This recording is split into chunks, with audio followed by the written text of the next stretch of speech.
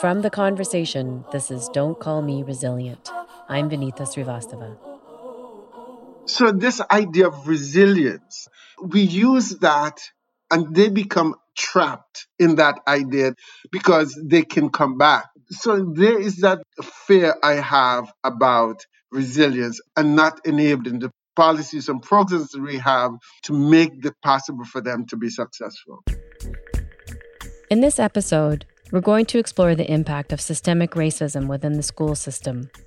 Even before COVID, education advocates were sounding the alarm about the future of racialized children in our schools.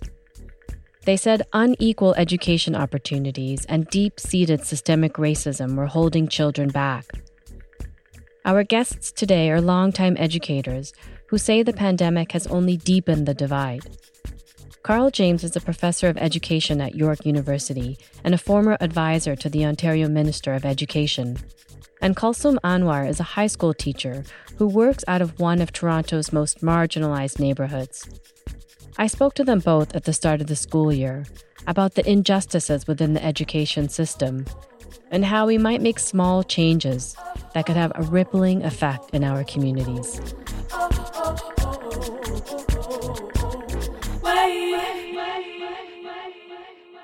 So both of you, thank you so much for taking the time to talk about this very important issue. Carl James, in your last article, you wrote something for us. You quoted some researchers that have called public schools racist sorting machines. What does this mean when you say racist sorting machines? We have to think of school as one of the major institutions that enables possibilities and opportunities for young people and for Canadians generally. So schools play a significant role. How race comes into this, because I think race matters in our Canadian society. And based on race, we have certain kinds of assumptions about the background of people who will do well and who will not do well, who have the possibilities of becoming a good student, a good math student, or who will be able to become the athlete in the school. And those kinds of things follow students. And race is one of those factors that we might use in order to determine those possibilities. And therefore, schools play a significant role as we know it today, unless we change things, unless we start becoming much more equitable and pay attention to equity, then we will going to continue to sort it. So let me just pause for a minute because I feel like, well, you said, well, we've got these systems in place in Canada, multiracial society, multicultural, everything. We're supposed to trust our institutions. And I mean, we have a teacher with us today. We're supposed to trust our teachers to treat all of our students equally and to equally help children move through the system. So Kulsum, you're a teacher. What's your response to this? So as much as we want schools to be these equitable places, they absolutely aren't. And all of that sorting happens, and the evidence for that is in front of our eyes. I teach English, and it's a compulsory course. And I teach grade 12 university English, which is, every student who wants to go to university has to take that course. And I can tell you very plainly that you won't see Black students, particularly Black male students, in those courses. So we don't need any convincing about whether the schools are sorting or not. It's happening. For those of us who don't know, or for folks who might be listening that don't know, can you describe your neighborhood for us, your community? Yeah, so Jane and Finch is probably the largest immigrant reception center you're going to find in maybe Canada. So there's a lot of diversity here, a lot of new Canadians, and it's very racialized to the point where our school, has very few white students. I would say the demographics are, the biggest group would be Black. We have Guyanese students, Vietnamese students, very multiracial, but it is a low-income community, and it's grappled with negative perceptions that come along with society's disdain for the economically and racially marginalized. What could we say to somebody who says, for example, well, this is not the school's fault. The schools are not the sorting machines. It is economics, and it is just society. Kids are already sorted before they come to school. Of course, it's not just school. What is the message that that child at age 4 or 3 is getting from the larger society? How do the media present the images of racialized people? In all this discussion of COVID, for example, do we present Black people as being experts in the medical area to talk to one of the issues? Do we present racialized professionals or indigenous professionals as being able to tell us how to work with our children in the school system? So it's not just the parents or the school, it's the society. And the more we can start thinking about the system and not just the school, but the school in relation to the media, in relation to politicians and the policies they make, in relation to the justice system. If we see all this and we think that children are not just getting messages from school, we can do our best in schools to make the child feel welcome and inclusive, etc., etc. But when that child goes into the larger society and what the messages they're getting in school is not reinforced, then the teacher might become suspect. And especially if it's a racialized teacher, it might be all about the teacher and not about reality. So, yes, we have to think of it's more than school. So I agree with you. At the same time, though, the school become complicit insofar it doesn't challenge that which is the child is getting from the larger society. We've had some worldwide protests against systemic racism. And in response, I would say we've had some changes here in Ontario and in Canada. Local school boards are starting to realize that they may need to run some anti racism education. Kulsum, how is that going? Change is supposed to be coming. So, how is that change going?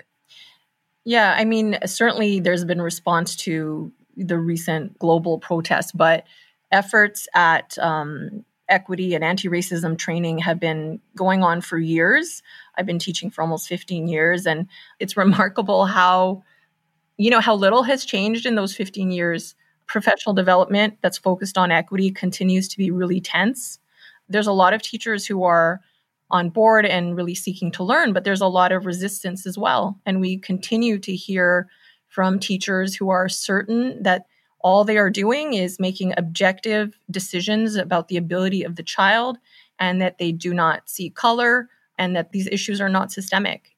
Because if you admit to a systemic oppressions, first of all, it's really uncomfortable to realize that we represent the system that does these things.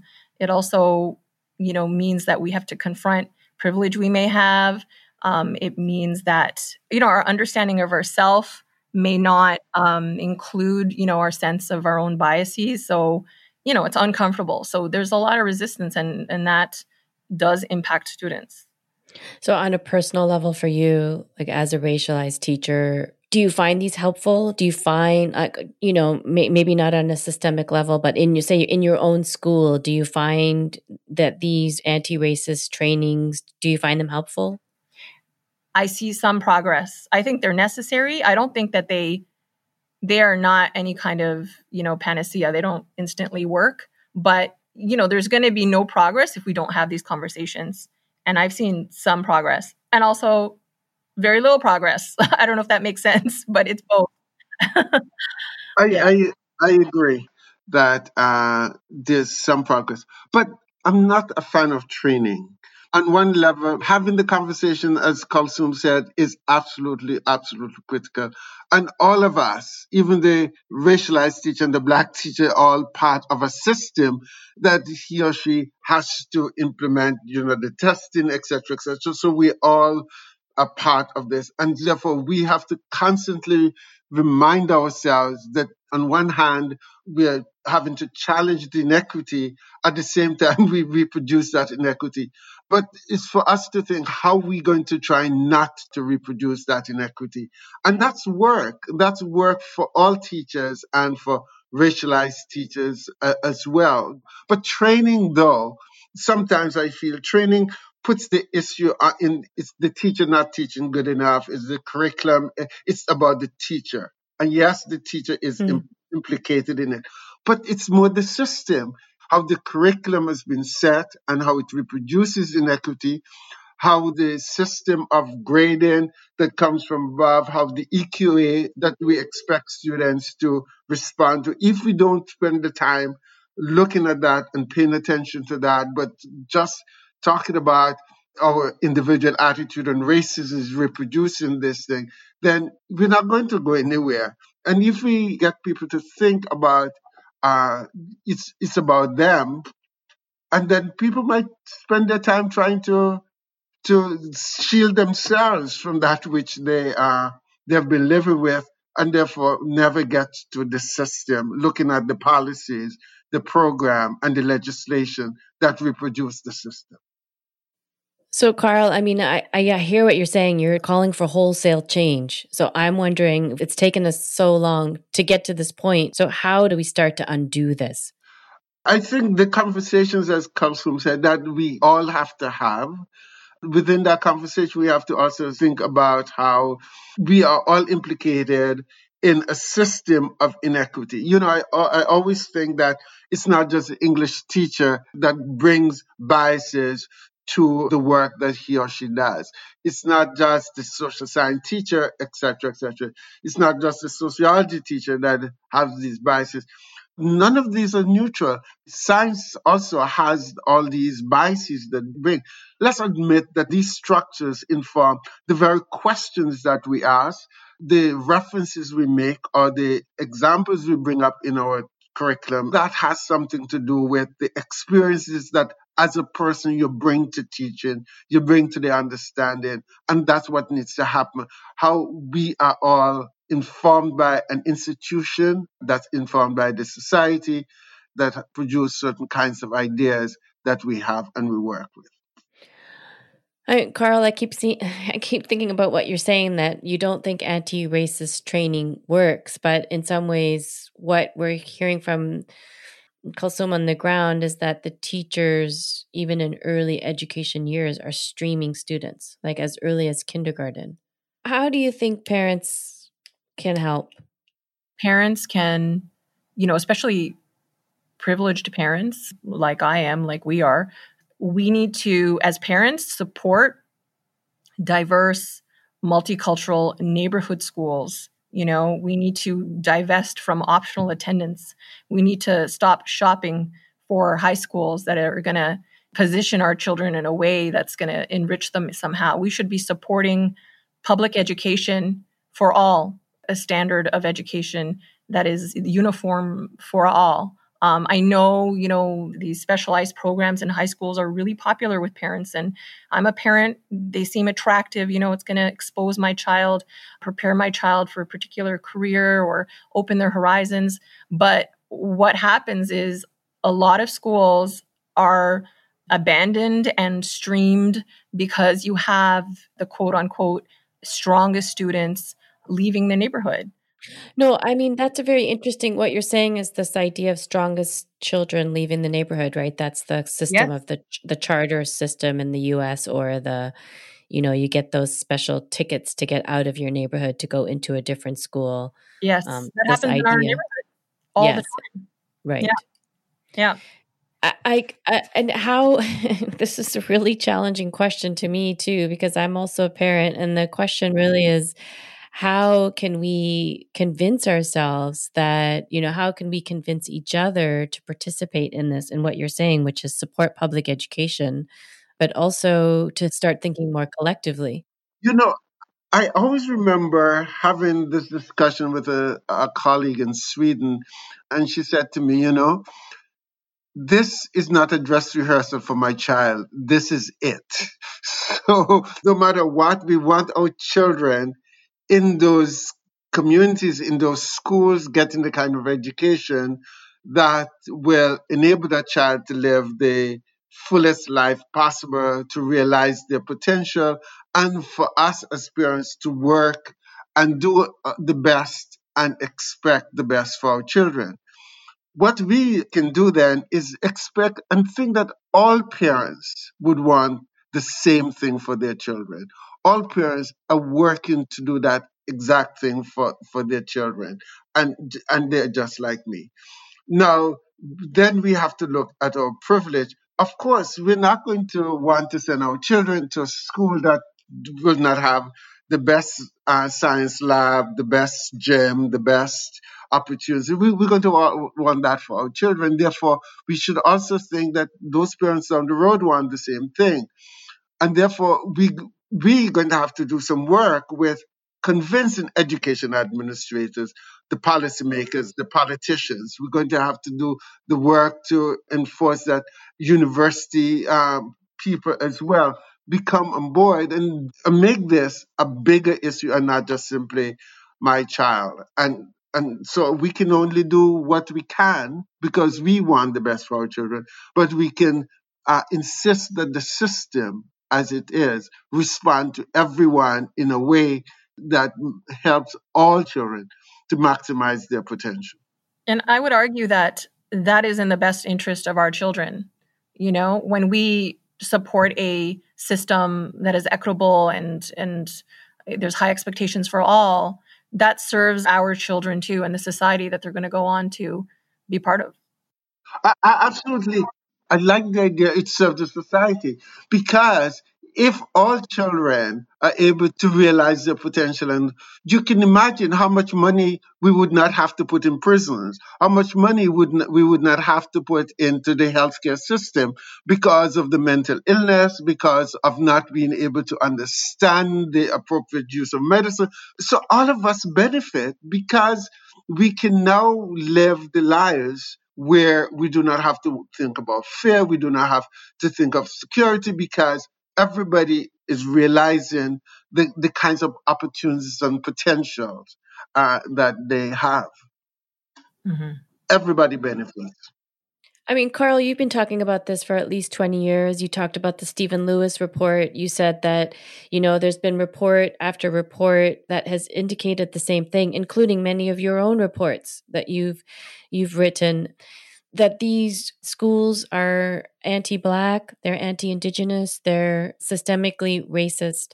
And what I'm wondering is, what of all the 20 years we've been talking about, we have reached this crisis. Now we're in the middle of COVID-19, which just simply exacerbates all of these things that you've been reading about and talking about, and Kulsum, for you living it day to day. We've reached the red alert urgent situation now, and we all want the same thing for our children. What are some of the things that we can do now to start pushing this ideal that you speak about? I'm thinking here of COVID that has exacerbated the problem. And children are not going to go to school. Some children are going to stay home. We know that certain groups of parents will be able to hire a teacher to spend 5 hours with their children and bring the lessons to them, and those children can advance. And I keep thinking about the last 6 months or 5 months that children have not been having the necessary kind of support or education possible. And we know that research shows that some students, especially students from low income households, after the summer, they fall back in their education and what's going on. So you can imagine how much of education, especially for low income people, are going to be exacerbated by COVID. And how do you tell the parent not to hire the teacher that advances their children? And what do we do for those students who are not going to be advanced? And if we have not been paying attention to equity or really doing the job that we need with those students who need the extra support all along, what's going to happen after COVID? And how do you feel about this, Kulsum? How do you keep your own? We talked about the sphere of influence. You said you had a little. How do you keep it up? You've been doing this for 15 years. Every day. You grew up in this neighborhood. You teach in this neighborhood. The way to keep going is, as you say, is to recognize that you have impact every day. And I would say that teachers in neighborhoods like ours have more influence and power in the lives of students than in more privileged neighborhoods. And what that means is, you can have a greater impact with your commitment to students and commitment to high expectations for those students. So, obviously with COVID, all of the inequities that were already in place are just going to be exacerbated by the issues that Carl just talked about. The way to deal with that is certainly to show up, and it's also to examine what you're doing, because a lot of, the standards that we're so desperate for these students to meet, some of those standards are just problematic in the first place. So, we need to question everything we're doing. To be an anti-racist educator, to be the educator we need at this moment, is to be never complacent and just really, really questioning the way we're doing things. We should be, we should embrace the discomfort and, just be uncomfortable, because things are uncomfortable. Our students are uncomfortable. I like the point that some of this has to do with uncomfortability that we're going to have to work with. And I would add to what Kulsum just said, it's not just the high school teacher and the high school students and the whole area of high school. What the university is doing in order to also change the context, the messages that going out about possibilities for students. Who are the students who are getting into university, and how university enabling their success as well. So we have to think about this at all levels of the education system. Carl, I'm so curious. You've been doing this for a long time, and education is absolutely, the idea of education as an equalizer in society is, it's very clear that you're very passionate about it. I'm wondering, how do you keep yourself going? You One, know, and how yeah. Go ahead. hope becomes cruel if we do not also think about how these things that we construct as hope also have some built in inequities that might make it difficult for us to traverse. And so I am holding on to that idea of thinking about the possibilities, but at the same time, don't want to see how the hope can be cruel without putting the structural changes in place to make whatever students have or what students want for their lives possible. I'm going to stop because that was just beautiful. It's what Carl was talking about with the cruelty of hope is very much in some ways what I was trying to say about this idea of, stop calling me resilient. This idea that A recent study about Black students talked about 93 or some high percentage of Black students very early thought that they would want to go to university, and only about 60 or 61% of them thought they would eventually get a university degree.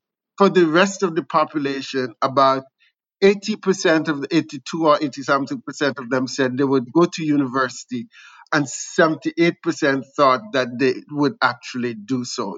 So aspirations of the larger society of going to university was high, and they eventually thought they would, but the Black students did not have that possibility of going.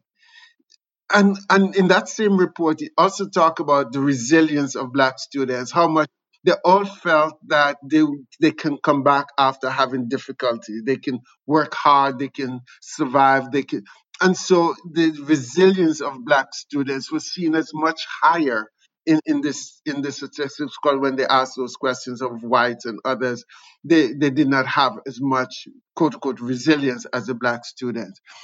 So this idea of resilience, this idea of being able to confront the issues and become better, is something that is talked about for racialized students and minoritized students and others. But we use that, and they become trapped in that idea that of their resilience, because they can come back no matter what we do. So the system never moves to make possibilities, because the system can remain the same, and their resilience will be able to bring them back to what they want.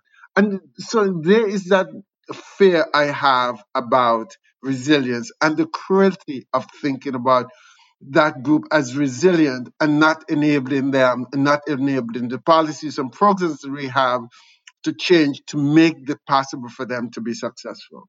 And so this is my fear about the trust of resilience. Sorry, the last thing that you said, the what? The trust of resilience or the Yeah, thrust of resilience?